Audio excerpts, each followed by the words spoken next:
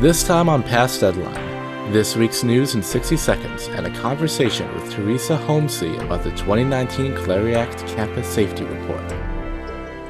I'm your host, the other Ben Jodway, and this is Past Deadline, your behind-the-scenes look at Central Michigan life. Here's this week's news in 60 seconds. In an email sent to campus on January 8th, CMU President Bob Davies outlined the university's efforts to make vaccinations accessible to anyone who wants them. He said CMU will administer vaccines while remaining within guidelines from the U.S. Centers for Disease Control and Prevention, CDC, and the Michigan Department of Health and Human Services. The phases will begin with frontline medical workers, then other essential workers, and work its way down. CMU celebrated Martin Luther King Jr. Day this week with a community peace service on Monday. The 2-hour event had several speakers talk about his legacy and the importance of continuing his work. On Wednesday, the mother of Trayvon Martin, Sabrina Fulton, spoke about her experiences and the future of racial injustice.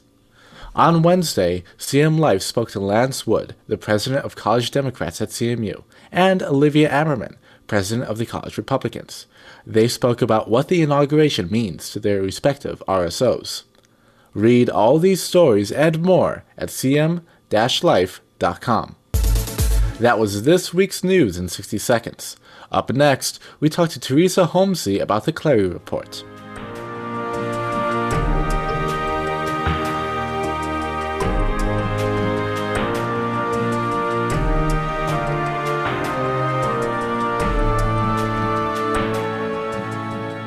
And here we are with Teresa Homsey to talk about the recent CMU PD safety report that just came out and released right before we got back from our break. So, Teresa, now this is like a yearly thing, and this is actually 2019. Just to clarify, this is 2019's report. Yes. Okay. Yeah, so have you looked at these safety reports before or worked on them? No, so I cover CMU PD, obviously for CM Life, but in past years, it's just been whoever is the beat reporter for CMU PD. So this is my first time looking at the report, but the report also includes numbers from 2017. So it includes 2017, 2018, and 2019. And the report, it's the Clery report. It's this annual report required by the U.S. government. Basically, every university that receives federal funding needs to submit an annual campus safety report. I'm so sorry. But yeah, that's great. So why does it include all the way back from 2017? Is that just included in the Clery Act itself? Yeah, it's just so you could see the change between the last 3 years. Okay. Why did it only come out now? So it's a report that covers the entire statistics from the preceding year, and it takes a while to release it. Normally it's published in October, but because of COVID, they pushed back the deadline to December. And I get that it covers, it's a full report of 2019, entirely the 2019 fiscal year. And I get that it's going to be outdated and a little bit irrelevant because we just completed 2020. And so whatever happened in 2019 seems like it was ages ago. But yeah.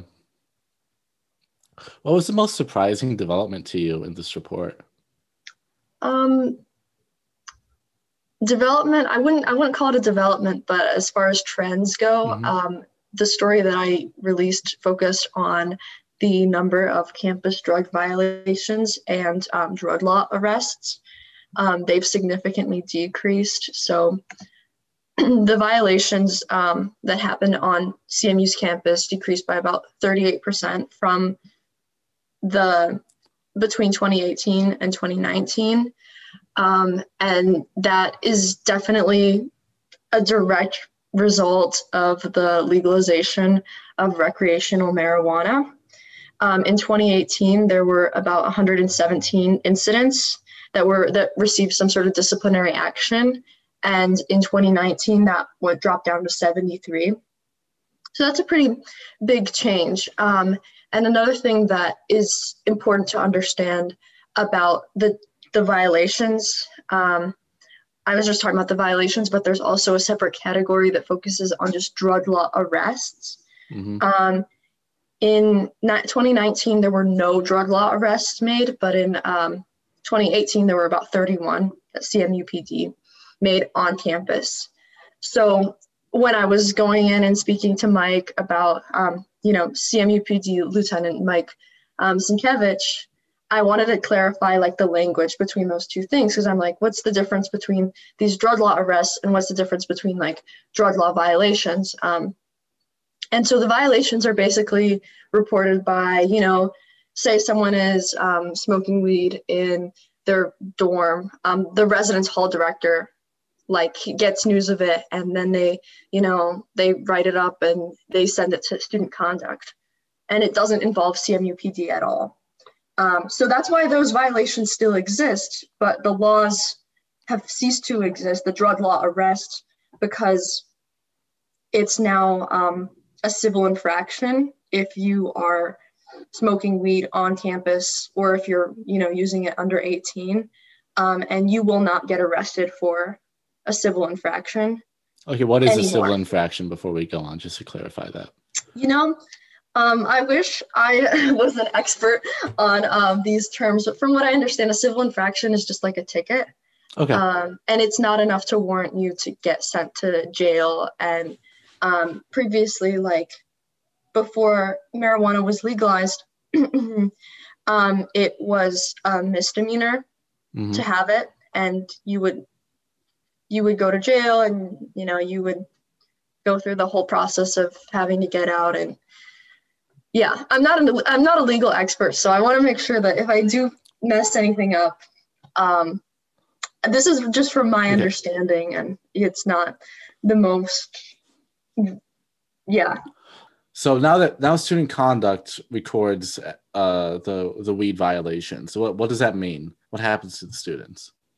I'm not really entirely sure on the whole process, but from what I understand, if you are caught with, marijuana in your dorm room or just on campus, they treat it more like they treat alcohol violations. So your RHD will find out about it, and they'll just go through the process. And I guess it's really depending on like the circumstances. I'm not really sure about the entire process, but the key thing is that it's basically like having alcohol. From that, there are some other trends in the report that you highlighted, such as stalking. Was that part of like some serial case, or was that just an odd trend that happened? Yeah. So the previous year, the 2018. So this is the 2019 report. In the 2018 report, that was covered by Melissa Frick, and she focused more on sexual assault numbers, because rape had increased by about 3 times, and by tripling it, the incidents are pretty low that are on the report.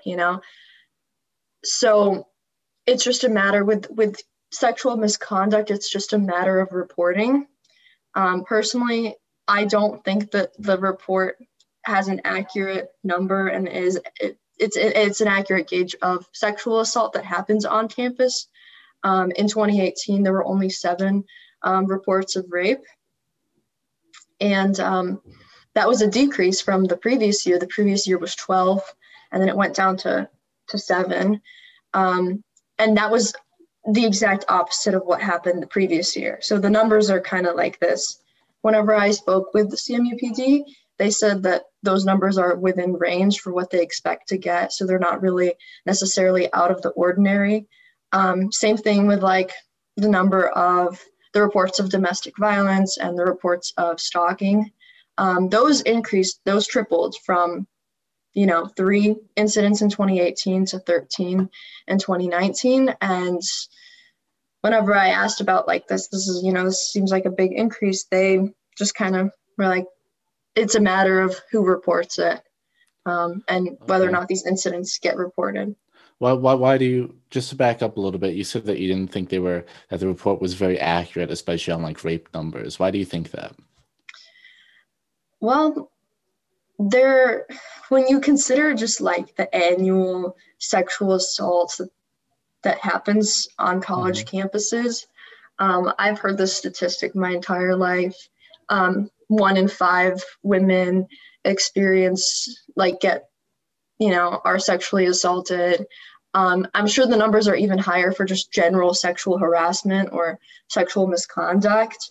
And so 7 cases being reported for an entire year on a college campus in 2019 as well. It's not 2020, because that number is going to be, I don't know what that number is going to be, but it's definitely not going to be accurate, or very reflective of like what an average year is, because everyone got sent home for a while, and people aren't interacting as much. But we're looking at 2019, and the fact that it says there's 7 reports of rape, like, just from what I know from speaking to my friends and from just interacting with like young women who go to CMU, like that doesn't really reflect the national numbers, or like the statistics that we see when it comes to, it's a really common occurrence. And so seven reports doesn't really line up with the fact that there's about 19,000 students at Yeah. CMU.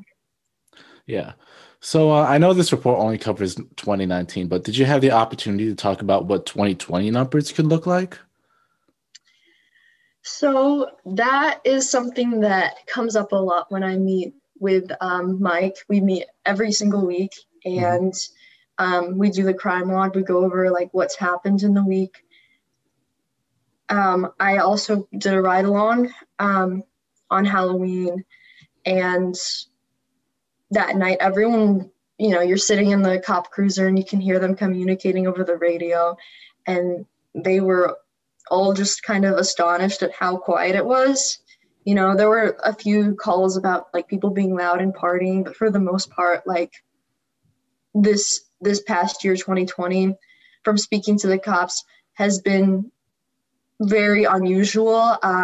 Most what usually drives crime, according to the logs and the officers that I've been speaking to, is football games, Hmm. and people from outside of CMU coming to CMU to attend a football game. But then when you look at this past year, there's been no events, no huge gatherings. People are trying to, isolate themselves as well. There's been a few parties, of course, but like for the most part, people, CMU students at least, seem to be following guidelines and adhering to them. So the reports that they've been coming out with this past year have been kind of down. So I will find out, I guess, in an entire year from now, really how much the numbers have changed. But it seems like it's going to be next to nothing, especially when you consider that this semester in the spring, you guys all went home Yeah. in like March. So Yeah. So speaking about the future report and any other report, what should our readers keep a lookout for if they decide to look at these reports? I guess that's just, it's hard to say because it really does vary. I think when we were just talking about sexual assault, the fact that the numbers are always so low on the reports, it's important to understand that it's not actually reflective of how many incidents actually occur on campus. So that's something to keep in mind. And obviously,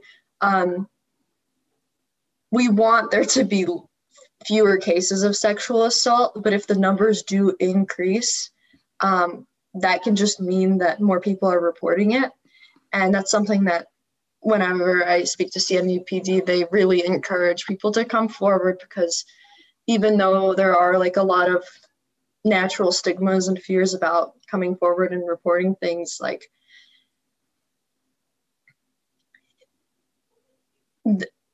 It's a whole thing.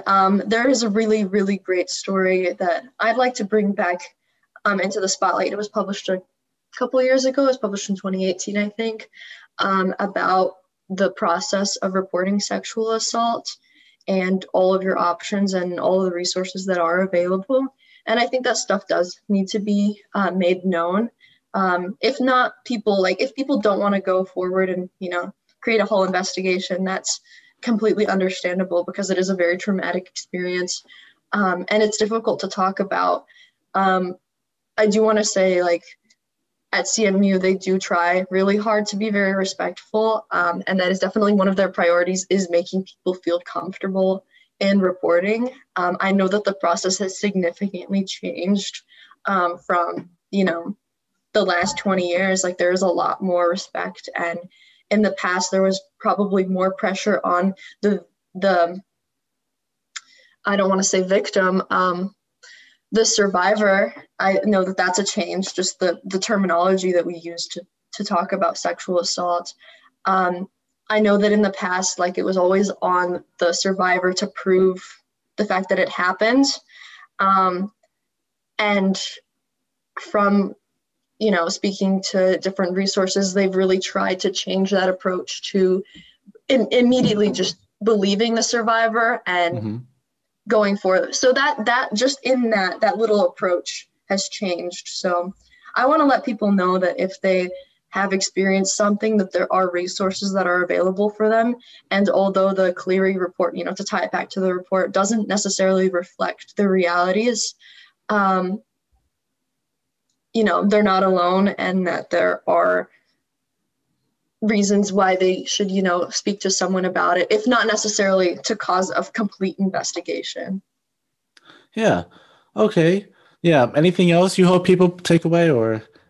I guess my main focus with this article was about the campus drug violations. I didn't really focus much on sexual assault because I think it's deserving of its own story, and hopefully I might start working on that. I want to have see if I can get a more accurate gauge of how much sexual assault actually happens at CMU. But that aside,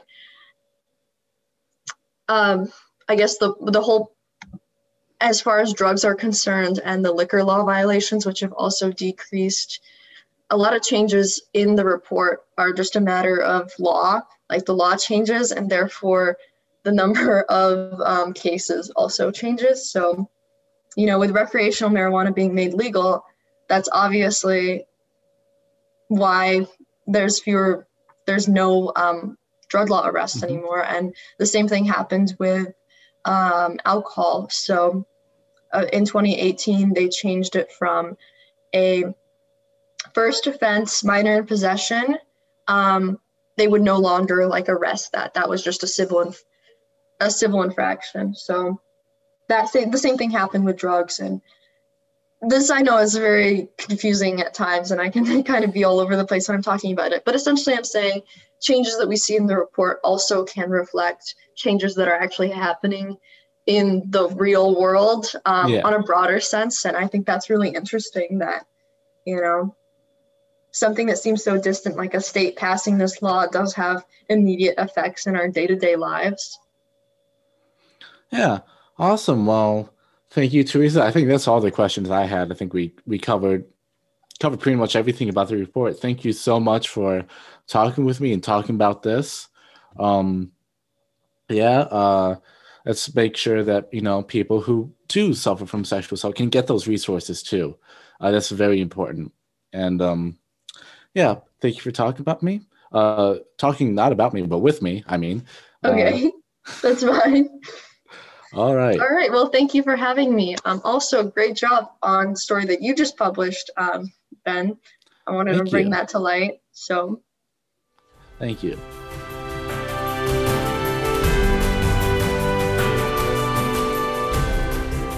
You've been listening to Past Deadline, a production of the CM Life podcast division. Every story referenced in this episode can be found at our website, cm-life.com. To keep up with us, follow us on social media at Central Michigan Life on Instagram, at CM Life on Twitter, or like and follow the Central Michigan Life Facebook page. I've been your host, the other Ben Jodway, and this has been Past Deadline. Until next week, so long and stay informed.